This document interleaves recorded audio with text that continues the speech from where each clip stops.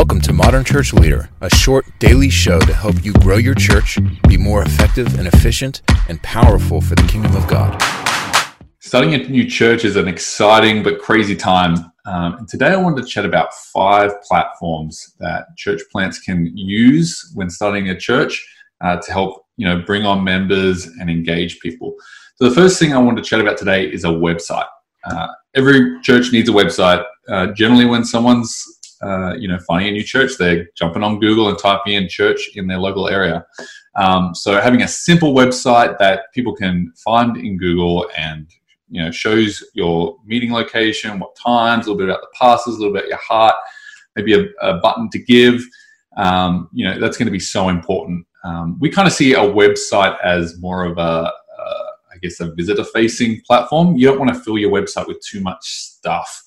You want to make it really easy for guests, people that are checking out your church, to find your website and come and attend your services. The next thing you want to consider having as a platform for your new church plant is a church management platform. You're going to have all these new people showing up to your services, to your meetings, your gatherings. So you want to have a way to collect their details and be able to maybe follow them up, maybe add them to groups, just somewhere we can store all the people you're engaging with. So that's going to be a really important thing when starting out a church. So church management platform, pretty self-explanatory, store people data. There's so much more you can do with them, but when you're starting out as a church plant, storing that people data is going to be the main thing. And you can kind of build on from there with all the other features that a church management platform can bring. Another platform which sometimes comes with the church management platform, but sometimes it's a separate thing, is a messaging platform. Being able to send out emails and SMS messages to people visiting your church, maybe thanking them for attending. There's a bunch of things that you can do with a messaging platform. So I really encourage you having a look at that. Keeping your members up to date, telling them not to forget about you. Hey, we're still here. We're holding another service. We've got a picnic. We've got a gathering happening. So encourage that.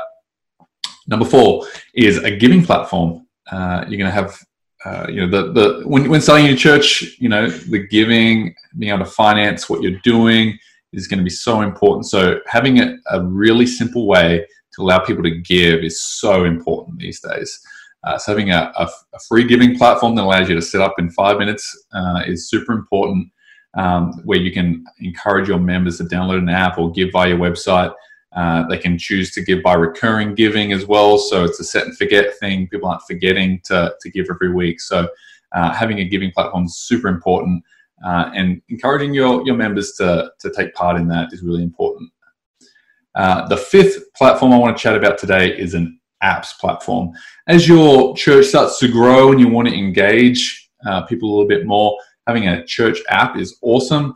There's a bunch of things you can do with that, whether it be sermon notes, it can be videos, they can sign up to events, maybe send them an alert to give on a Sunday using a giving platform.